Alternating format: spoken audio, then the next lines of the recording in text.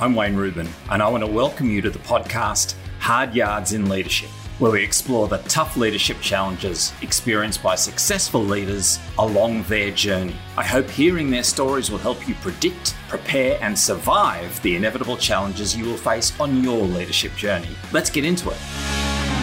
G'day everyone, and welcome to today's episode of Hard Yards in Leadership. I'm Wayne Rubin, and I'll be your host. So today's guest is quite an extraordinary individual. Her name is Sami Kennedy-Sim. If you're into winter sports, you would instantly know her because she is winter sport royalty. And if you're not into winter sports, you're about to be enthralled and amazed by an enduring success story from a wonderful Australian who we should all be proud of. So Sami represented Australia at 3 consecutive Winter Olympics, including the last one where she was given the really quite special honour of being the flag bearer in the closing ceremony. I'm always in awe of people who are able to get to the top of their chosen sport, but I take that up another notch completely when I meet people who've been able to not just get to the top of their chosen sport, but stay there for a long period of time. And there are very, very few people who represent their country at 3 consecutive Olympics, especially in something like ski cross, which is Sami's chosen sport, which is both physically incredibly demanding, challenging, and outright dangerous. So when we meet people like this, there's so much about their story that we can learn from, and I just know that you're going to enjoy learning about Sami's story from when she grew up in Sydney as just a sporting kid to when she started to take an interest in winter sports and learnt that she had some quite particular talent, and then had all of the challenges of growing up as an Australian trying to make it in winter sports when, newsflash, Australia is not exactly the ideal place to become a Winter Olympian. We don't have much snow and our seasons are upside down compared to the rest of the world.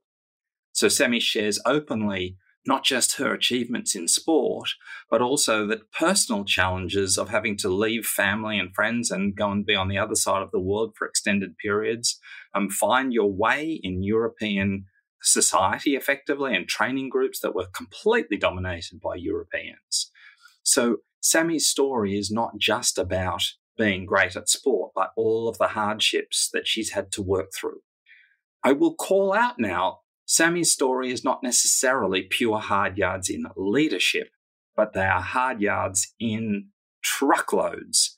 And from my perspective, when I hear people like Sami, there's just so much I can take back into the world of leadership in terms of how she demonstrates resilience, how she sets her mind to the process at play, and how she takes an attitude of continuous improvement. So you're going to love learning from Sami. You're going to enjoy hearing her story. She is an open, insightful, delightful individual. And I'm thrilled to say, welcome, Sami Kennedy-Sim. Thank you so much for having me, Wayne. I have been so looking forward to having this conversation with you. You have the most extraordinary career, and there's so many things I'm keen to unpack about your story. For those who are not heavily into their winter sports, why don't we start with a quick kind of 30 seconds, just like your journey in elite sport in hyperspeed. All right. Well, as we just alluded to, I'm Sami Kennedy-Sim. I am a 3-time Australian Olympian in the sport of ski cross. And for those of you playing along at home, ski cross is kind of like BMX, but on skis and snow, not on a bike. So it's a contact sport, sort of, an elimination round format, and it is a whole bunch of fun. And I just retired last year in 2022. Awesome. And just completing the non-sport part of your story, something pretty incredible has also happened for you quite recently too, right? Yes, I am a new mum, which is very exciting. In my year and a bit since I retired, I've retired from sport, started a new career and had a baby. So, don't do anything in halves. Bring it on. Yeah. All right, Sami. So when people hear 3 times Olympian, we all instantly understand that you don't wake up one day and suddenly become an Olympian. There's a long, long road. And, we call this podcast Hard Yards, and my guess is there are an extraordinary number of hard yards to become an Olympian, but not just any Olympian, because becoming a Winter Olympian in Australia, where we don't exactly have neither a lot of winter nor a lot of kind of like ski slopes and everything. Tell us a bit about, like, from where did this inspiration come from that took you on this journey? Well, I'm the youngest of three daughters to quite sporty parents, and was fortunate that being the youngest, family holidays and things were well ingrained in my family. And one of those family holidays was a week or so down at the snow each year. My dad started skiing with his family when he was little, and it was something that he wanted to share with us. And I was very sporty whilst I was an adolescent. Probably didn't attend much school, because if there was sport on, I knew that it got me out of school. So, I was always trying to do the things that I enjoyed. And it got to the kind of point when I was in my mid to late teen years that I had to start making some decisions about the sports that I was playing, because my seasons started to conflict. So I did competitive surf lifesaving, and I did touch football at quite a high level. However, we didn't have a stream back then for women in rugby. So that was kind of a dead end. The Olympic dream was kind of ignited for me as a year 6 kid going to watch the Sydney 2000 Olympics in our backyard. And, skiing was something that I always enjoyed with my family, and I wasn't too bad at. So, I started to skew my choices away from summer and away from my other interests like music, art and drama, and placed myself here in the Snowy Mountains when I could for school, and chase that winter dream. And from that first desire to chase, like, how did that narrow down to the specific winter sport that you chose? I competed in alpine skiing for a long time, which is a more traditional, if you go for a ski holiday in Thredbo or Perisher, you go alpine skiing or snowboarding on the resort. So that was the discipline that I was doing at the time. In hindsight, I had quite a lot of potential and probably was a bit distracted as a teenager in terms of creating a leap from a development or participation level of sport to an elite level of sport in that discipline. Partly because in that sport you compete against the clock, and I didn't like coming down after a run and justifying whether my performance was good or bad based on a clock. I might have executed a couple of things really well, but the clock said that I was slower or I was faster, and a bit like a running race, I guess. However, I fell into the sport of ski cross just for fun. There was a fun X Games style event held in the Snowy Mountains one winter when I was 18. And this sport had all of the elements of alpine skiing that I liked, but you knew what position you were in because you were racing 3 other people. So if you were winning, you were out in front, and if you weren't out in front, you were chasing down somebody else. And it kind of released this inner competitive animal that was always there in my other sports, but never got the potential to come out until I was in this moment, in this exposure. And fortunately at the time, they just announced that this new discipline of ski cross would be in the Vancouver 2010 Olympic Games for the first time. So all of a sudden this pathway opened up, and trying this sport for the first time at Thredbo in that, fun event actually prolonged or created a career potential for me, because really I was a highly skilled participant before that in my other discipline. And if you'd have told me then at 18 that at 33 or 34 that I'd be having 3 Olympics under my belt and 5 or 6 World Championship teams and a couple of World Cup podiums, I would have told you were dreaming, because that to me was like ancient back then. Turns out, though, coming into my prime was in my 30s. Oh, it's amazing, isn't it? And so from that kind of sense of, hey, this ski cross thing might be my kind of my swim lane, right?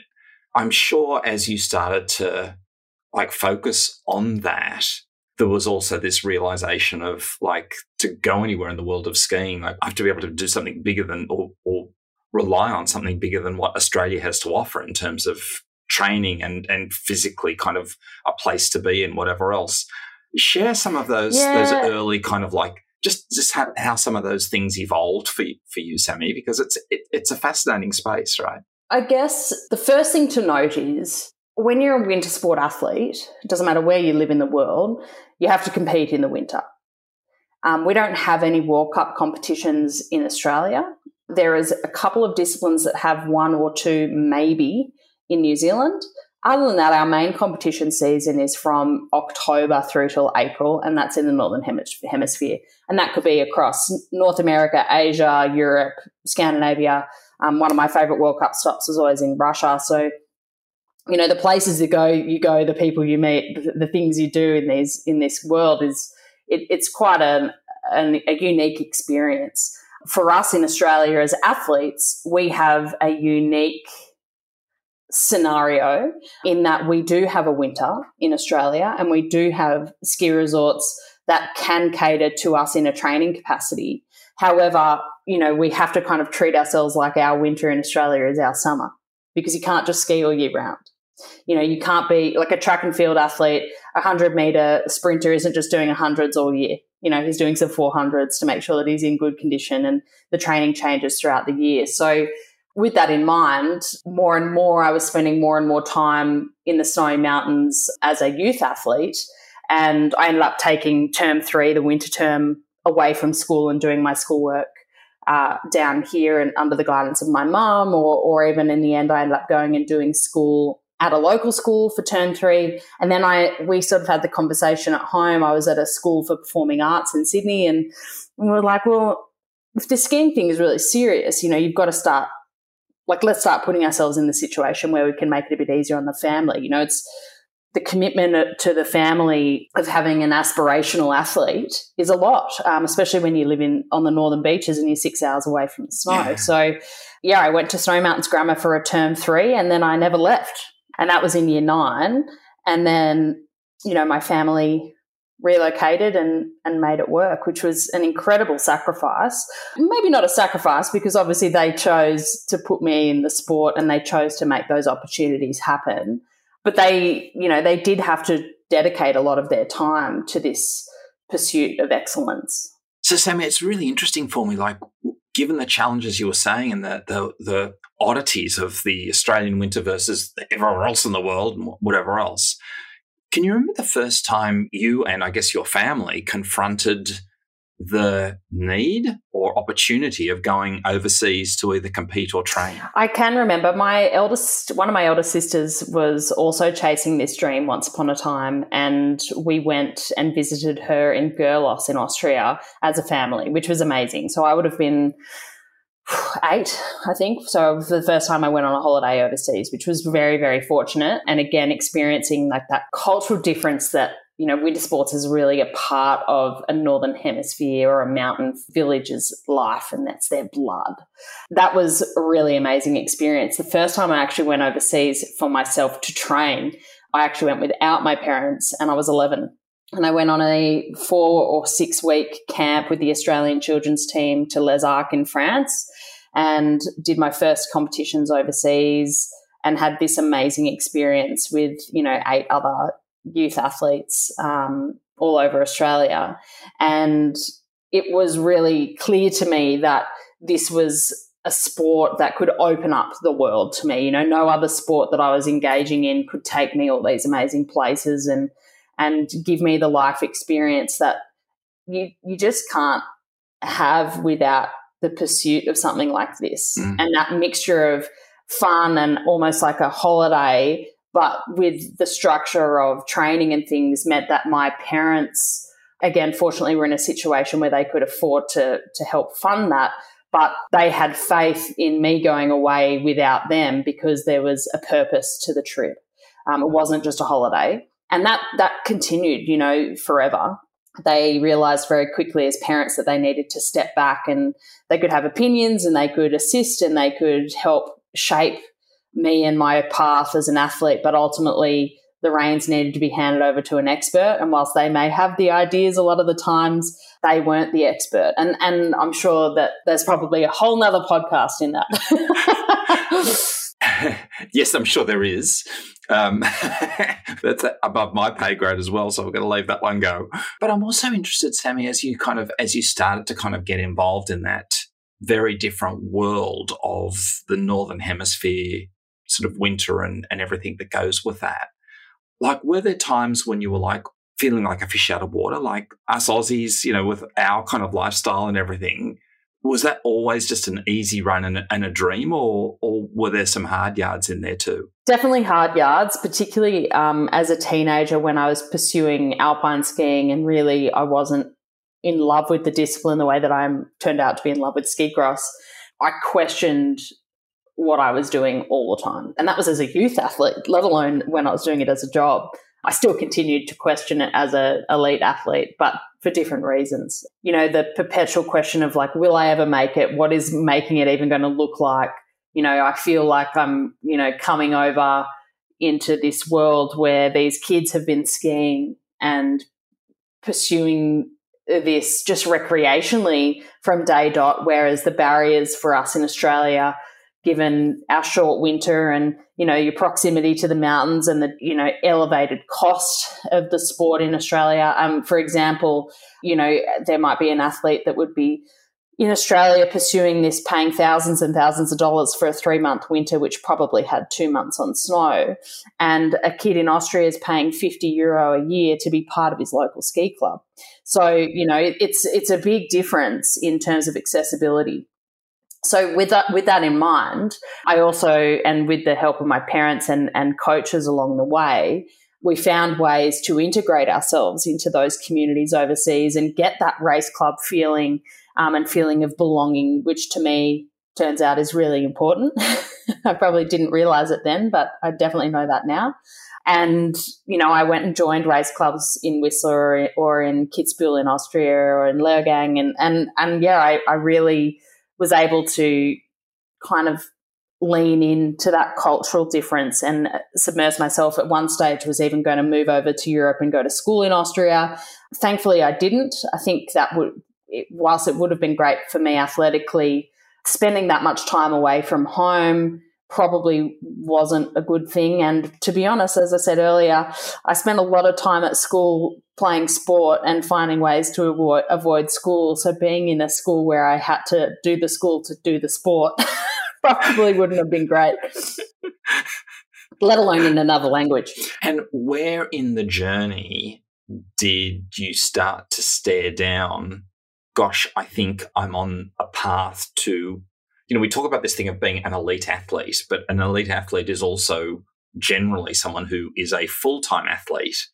And, there's a reordering of things there, right? And wanting to compete and things like world championships and stuff like that, even aside from Olympics, there's a certain point where it goes from I'm doing this a lot to I need to take this up a notch to compete at that true elite level. Tell us about that part of your journey. The first part of that would be that I had a conversation when I moved to Jindabyne, during high school, and the first part of what happened to shape me being me today is that I decided not to finish school because I was having to spend 6 to 9 months of the year on the road, and the subjects I was doing at school, like art, music and drama, required major bodies of work, and I was never there. And I had great advice from my careers advisor at school, who I actually have reconnected with in the last sort of few years. He's actually still working now in skiing. And I've told him this, that he really helped me make this decision, which was, you had the sit down with the careers advisor, and it was like, well, what do you want to be? And, it was, I want to be a doctor. I want to be a lawyer. I want to be a physio. And I was like, I want to be a World Cup ski racer. And he was like, well, what are you doing your HSC for? You can go to university as a mature age student for so many things, as long as you don't want to be a doctor, a vet, whatever, it'll be a bit harder for you, but you don't need your HSC to go to university. And if you don't know what it is that you want to do at university, if anything, why are we doing this? What great advice. It was really good advice. And I then had to put my tail between my legs and go talk to my parents about that. My dad was living in China at the time, working on developing hotels in China, so he wasn't home. And I had to have the conversation of, well, I don't think that I want to complete my HSC. I did pathways, so I was doing my year 12 over 2 years to try and bide myself some time. I completed the first year and told my parents with their blessing, obviously, that I wasn't going to continue. And the catalyst to that was they said to me, well, what are you going to do instead? And I ended up going and doing my fitness and strength and conditioning qualifications so that I was learning something about the industry that I was continuing to pursue as an athlete, but also I'd become employable. So that was a really, really, in hindsight, it was a smooth transition. I'm pretty sure it was pretty rocky at the time if I put myself back in there now as a teenage girl dealing with mum and dad. But, I was able to get some advice to continue to learn and be upskilled without having just school and university be the answer.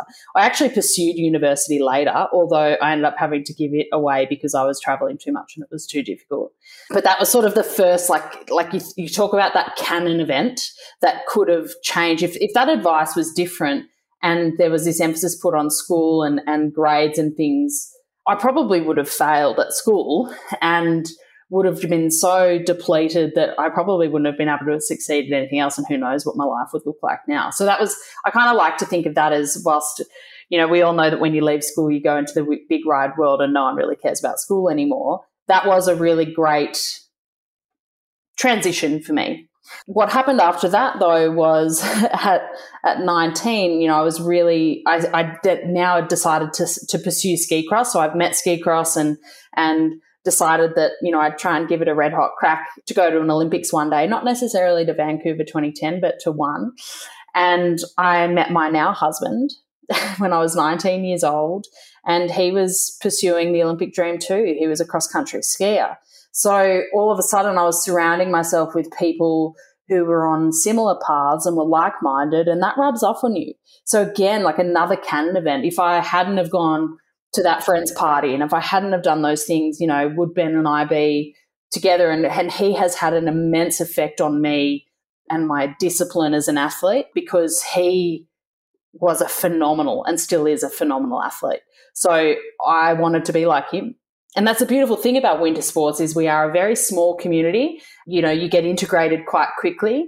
And even though we are a small country and a summer country, we are very strong in winter sports. So the work ethic and the culture is really great, and it's really easy to lean into. I want to jump in on that work ethic, Sami, because I guess this is where there's to get to the levels that you got to, there's got to be a tremendous amount of kind of self-discipline, but there's also a certain amount of being a part of a team in one sense or another, and having, people around you who are kind of like, helping to make all of this happen. So share with us about how you went through that process of escalating your training and dedication to the level required to, I guess, was it a world championship that was your first kind of like big event? Yeah, it definitely was. Look, like I said, I think I'm a strong believer that you are a direct reflection of the 5 closest people that you spend the most time with. And as a teenager, particularly around that 18, 19-year-old mark, where I was not doing as well as I could have done in alpine skiing, and the ski cross was kind of dangled here as a cherry for me to pursue, and it would have been really easy to just party and be an 18-year-old and live the ski resort lifestyle or whatever. Like, there was a lot of distractions around. But, meeting Ben and the friends that we shared, which was funny because we have the same circle, we just didn't really know each other.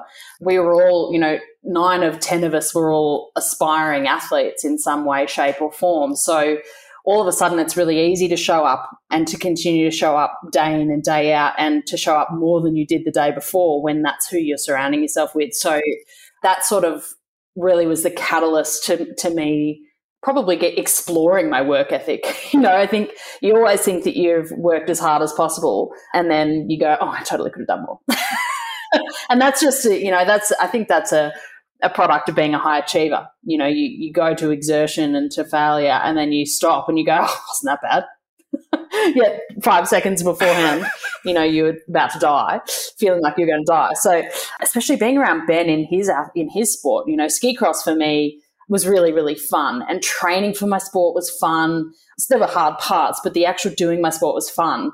Ben was a cross-country skier, which is like marathon running on snow. So he showed up at at a start line of a World Cup and knew that he was going to hurt harder than he'd ever hurt in training before. And we talk about this still. He retired in 2011, 2012, and we still talk about this now regularly because I sit there going, how did you do that? Like you're just willing to go and punish yourself. And he's like, yeah, I don't know, you just did it. I'm like, yeah, cool, okay. Thanks for the insight. He definitely, though, because I felt that he was so talented and so disciplined, that rubbed off on me. Which is an extraordinary gift, really, ultimately, isn't it? But even that thing you were saying about that's like those 9 people around you being kind of essentially on that same path. When you look back now and kind of think about the number of distractions when you're in your late teens, that's extraordinary. For the listeners and for me, what does a week's training, when you're kind of really on, what does a week's training look like, back then? Would you like to know in Australia in winter or Australia in like a pre-season, or do you want to know when you're on the road overseas? Mash them. All right. So pre-season in Australia typically was sort of April through May, beginning into the beginning of our winter, which was you come home from overseas, you need a bit of a break, and then it's the grind. It's the getting your body back into training. It's where the hard work is done to bring your fitness back into the right level or increase your strength and your strength endurance. And you spend a lot of time in the gym. I spend a lot of time on the bike.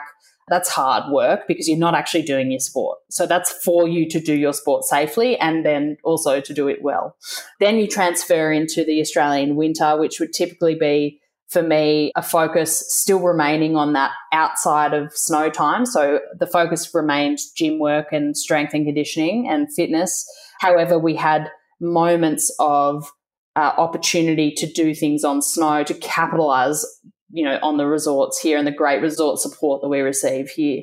So I would go up, I'd be getting up at 5 o'clock in the morning, driving up the hill, doing 2 or 3 hours of training on snow, usually privately, which was amazing, from the ski resort. And then by the time the public come on the hill, I'd go home, have some breakfast, and then do 2 or 3 gym sessions. And that would be, reset, repeat 5 to 6 days a week.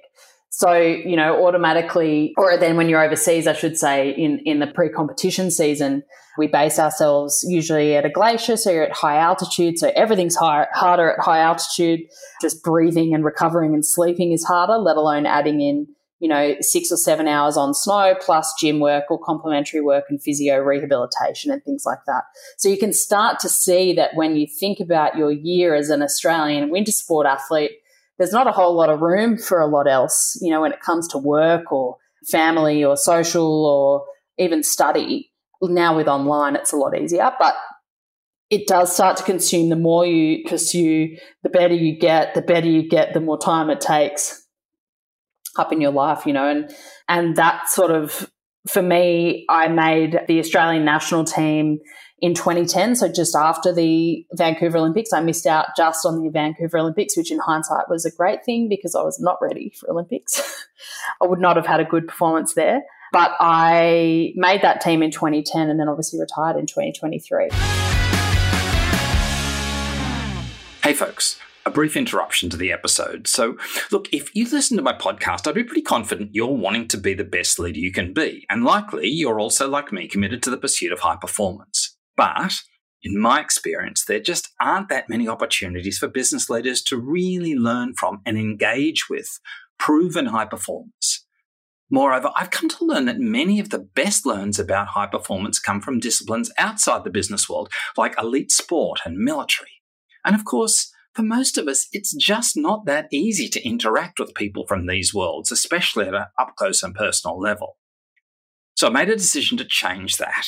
So with some awesome colleagues, I crafted the ultimate high-performance leadership summit, an opportunity for leaders to interact with the best of the best across multiple disciplines.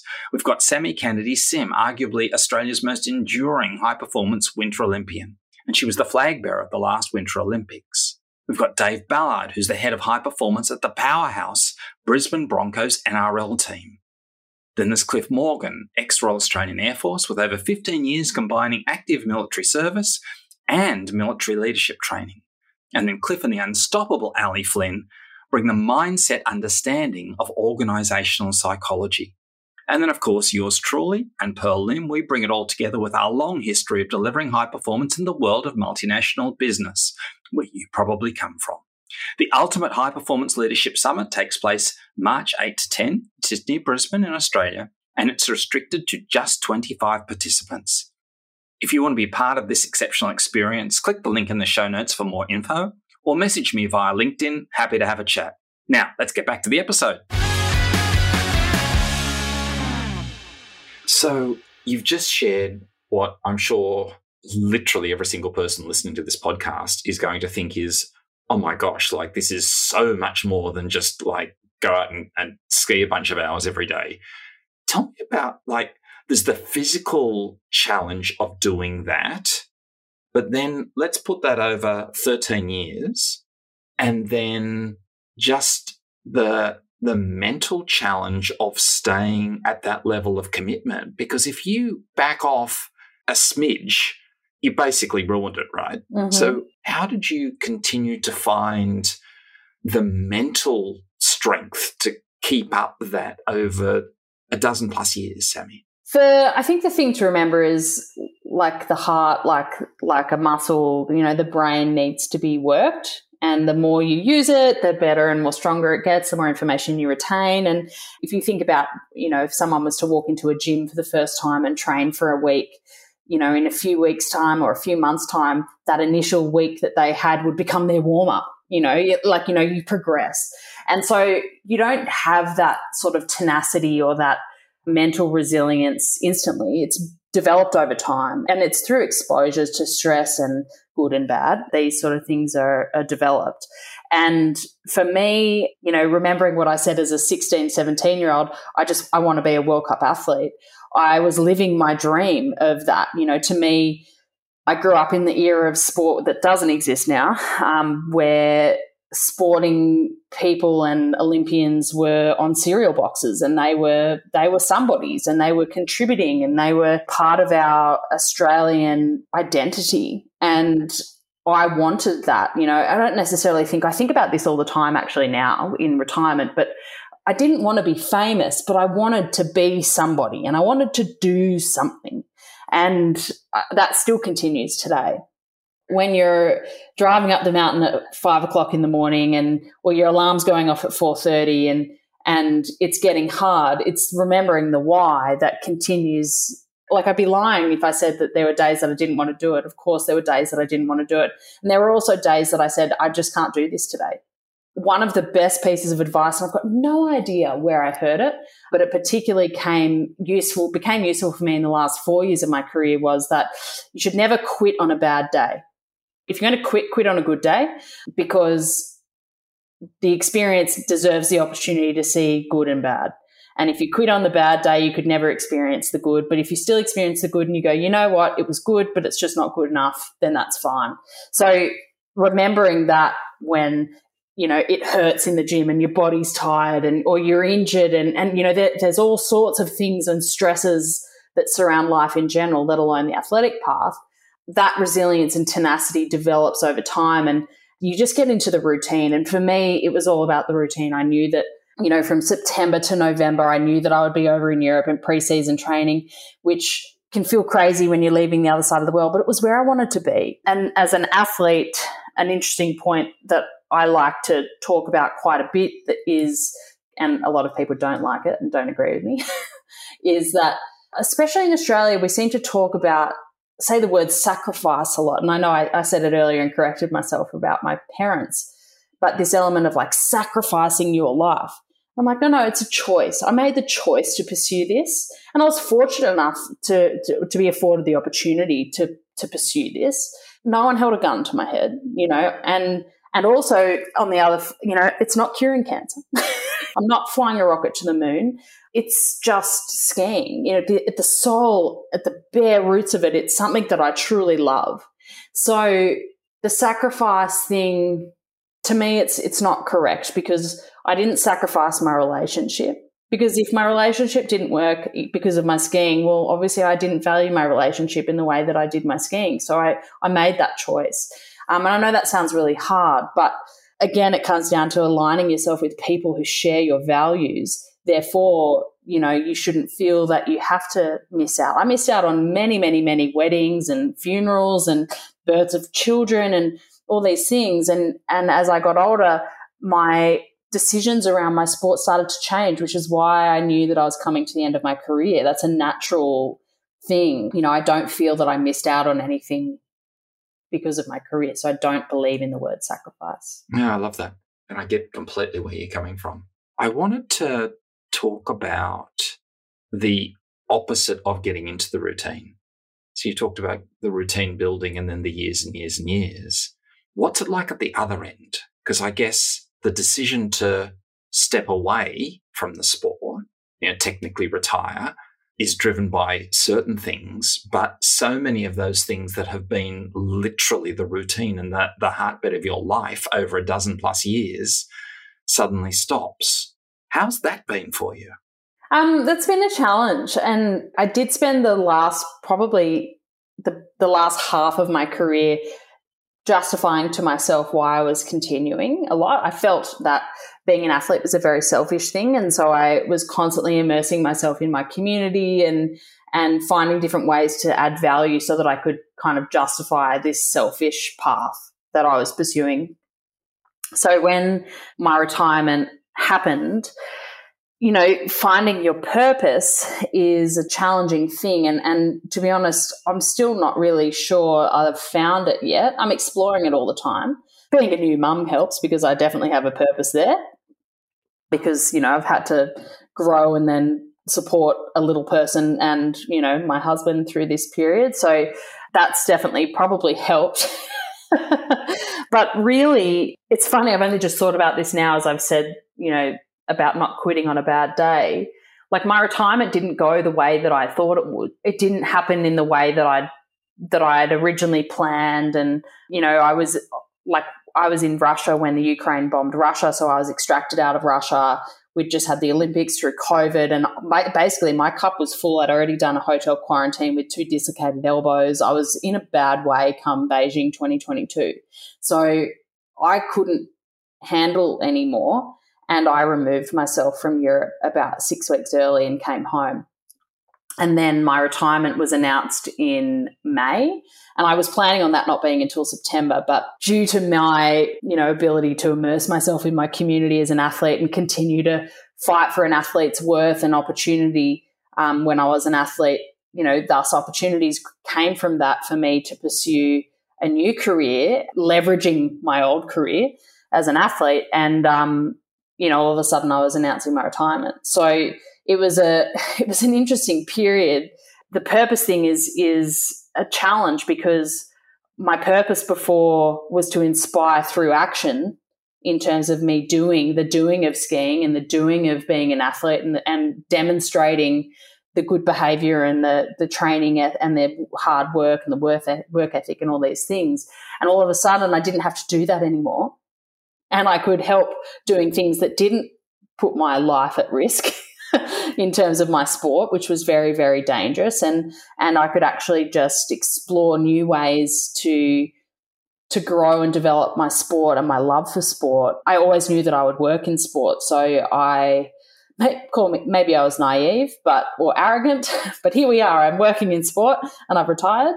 All those people that said, what happens when you've done skiing, what are you going to have? Well, I've, perpetuated my career into sport, and thankfully I work for an organisation that let me be me and explore the opportunities that sport can offer for others. And I really enjoy it, and I think that's an absolute blessing. Yeah. And that didn't just fall on your lap, did it? I mean, it's something else that I wanted to explore, Sami, because obviously along the way, whilst busy being an athlete and everything, you've also got to make sure that you earn a living. And I know that you were very purposeful in kind of your sense of how you wanted to create a career for yourself and something that potentially had longevity beyond your time as an active athlete. Tell us about that. Yeah, I came up with creative ways for my national sporting organisation or the institutes that I was affiliated with to employ me whilst I was an athlete. So if I had an idea for a camp that would, bring other girls or young athletes or whatever, I would pitch it and, they'd often say yes because they needed things, if we got most sports funded by government grants, so you got a good idea, it goes into the grant application, and all of a sudden you've got a girls' ski cross camp, which is what happened. And through my, I guess, thirst to be involved in sport at a deeper level whilst I was an athlete, opportunities then just kept coming up, and I wasn't necessarily having to search for opportunities. Opportunities were being presented to me to represent the sport or the nation doing things, and the organisations that I was affiliated with were recognising that I was a good advocate. So that would help us. And, part of that is why I was the closing ceremony flag bearer at the 2022 Olympic Winter Games, because I might not have won a medal, but I was an advocate for sport. And without sport, we don't have jobs, and we don't have athletes, and we don't have all these things. So, yeah, the progression for me to move into the sporting space, I was sort of planting that seed all along and building up my own portfolio, for lack of a better term, so that when the time did come that I would be asking for paid employment properly, they could see that I was an asset that they didn't want to lose. But all credit to you, because, just as I've been listening to you kind of share about your sporting journey and other elements of your journey, the word purpose comes out a lot, Sami, and I have the privilege to interview a lot of people who've experienced some pretty amazing things in their lives, some in the business world and others from other disciplines. One of the things that to me characterizes people for whom amazing things happen is they tend to be very purposeful. And it's fascinating for me to listen to your level of purposefulness in your sport, but also see how you were able to literally utilize that same force in creating effectively what has become a career. And as you say, it wasn't like I applied for a job. You made things happen that weren't there in the first place, right?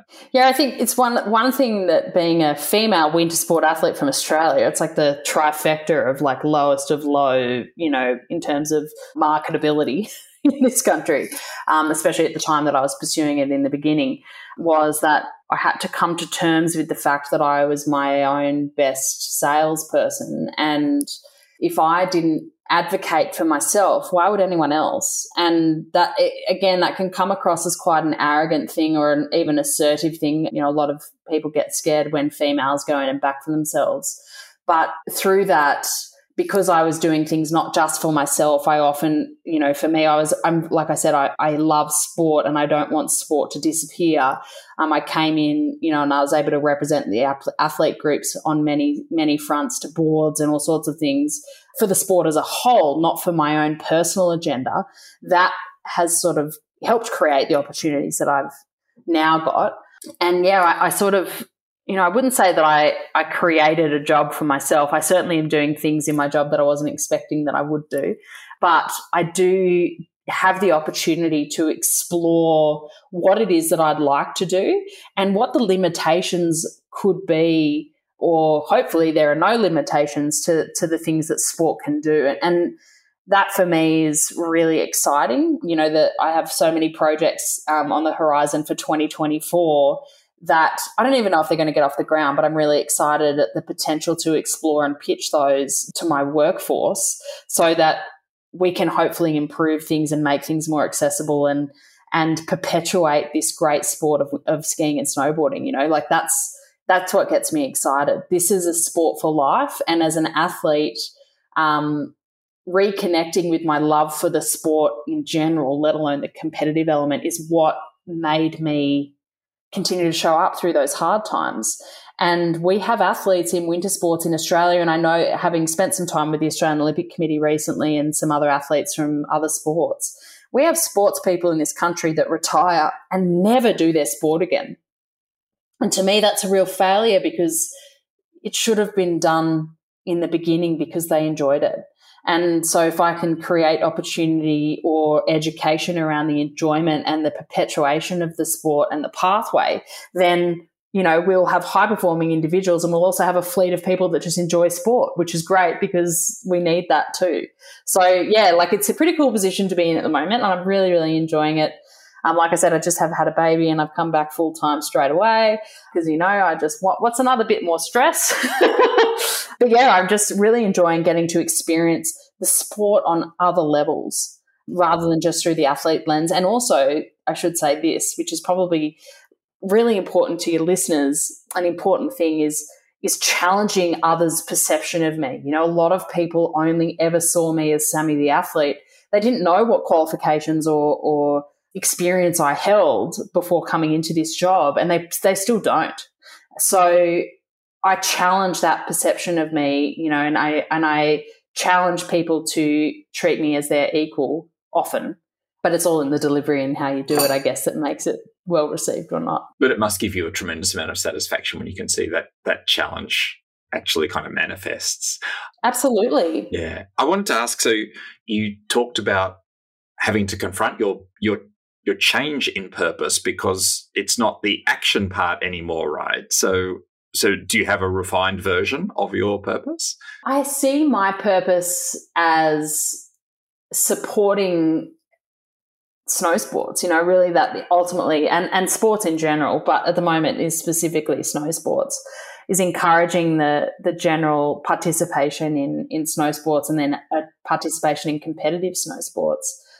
For every gold medal, there was 5 or 10 athletes below them that got that gold medalist to where they are.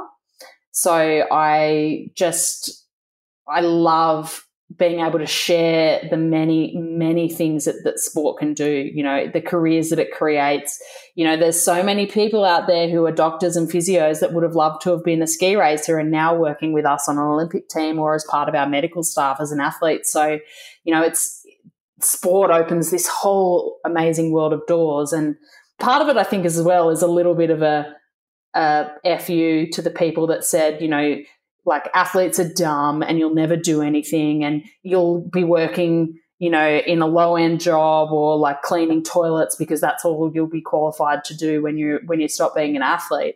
And understanding that, well, without one athlete, there's no coaches, there's no administration, there's no media, there's no all sorts of things that we need each other for. So continuously challenging that is my purpose. And if you ask the CEO of Snow Australia, he says my purpose at the moment is to shake the tree, and I'm very much enjoying that. I love it. And shaking the tree is a wonderful thing in itself. There's so much more I'd love to explore, but I'm conscious of time. So I'm going to move to what's pretty much a ritual in the Hard Yards podcast, which is my closing question, which goes a little bit like this. So, Sami, you're sitting at your desk. You can be at your home desk or your work desk, whatever it is.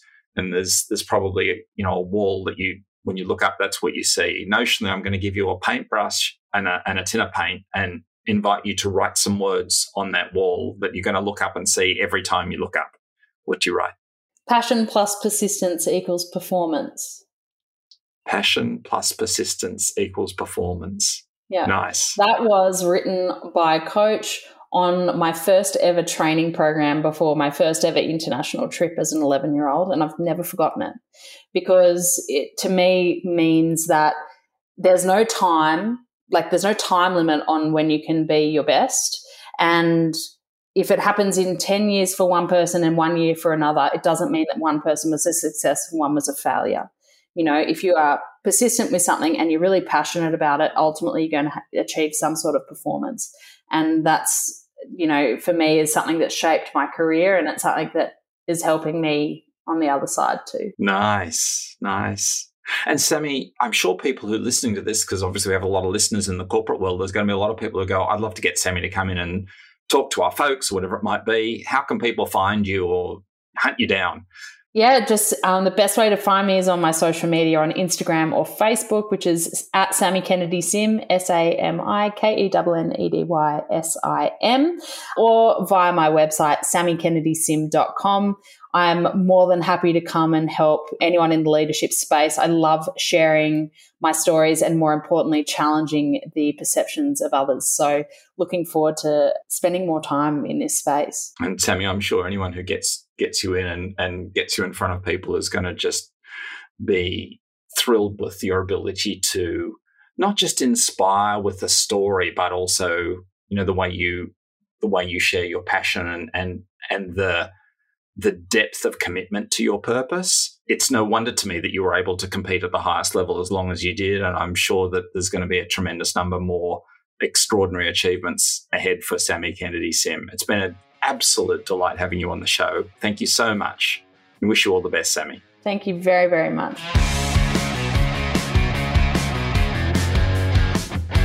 Thanks for listening to another incredible episode where successful leaders share their hardest yards. If you enjoyed it, don't forget to let people know by sharing the episode around and rating and reviewing the podcast on the platform you listen on. Feel free to join our online community on LinkedIn. You can find the link in our show notes. I look forward to seeing you next week. Meanwhile, keep learning, find the joy in what you do, and keep believing in yourself as a leader.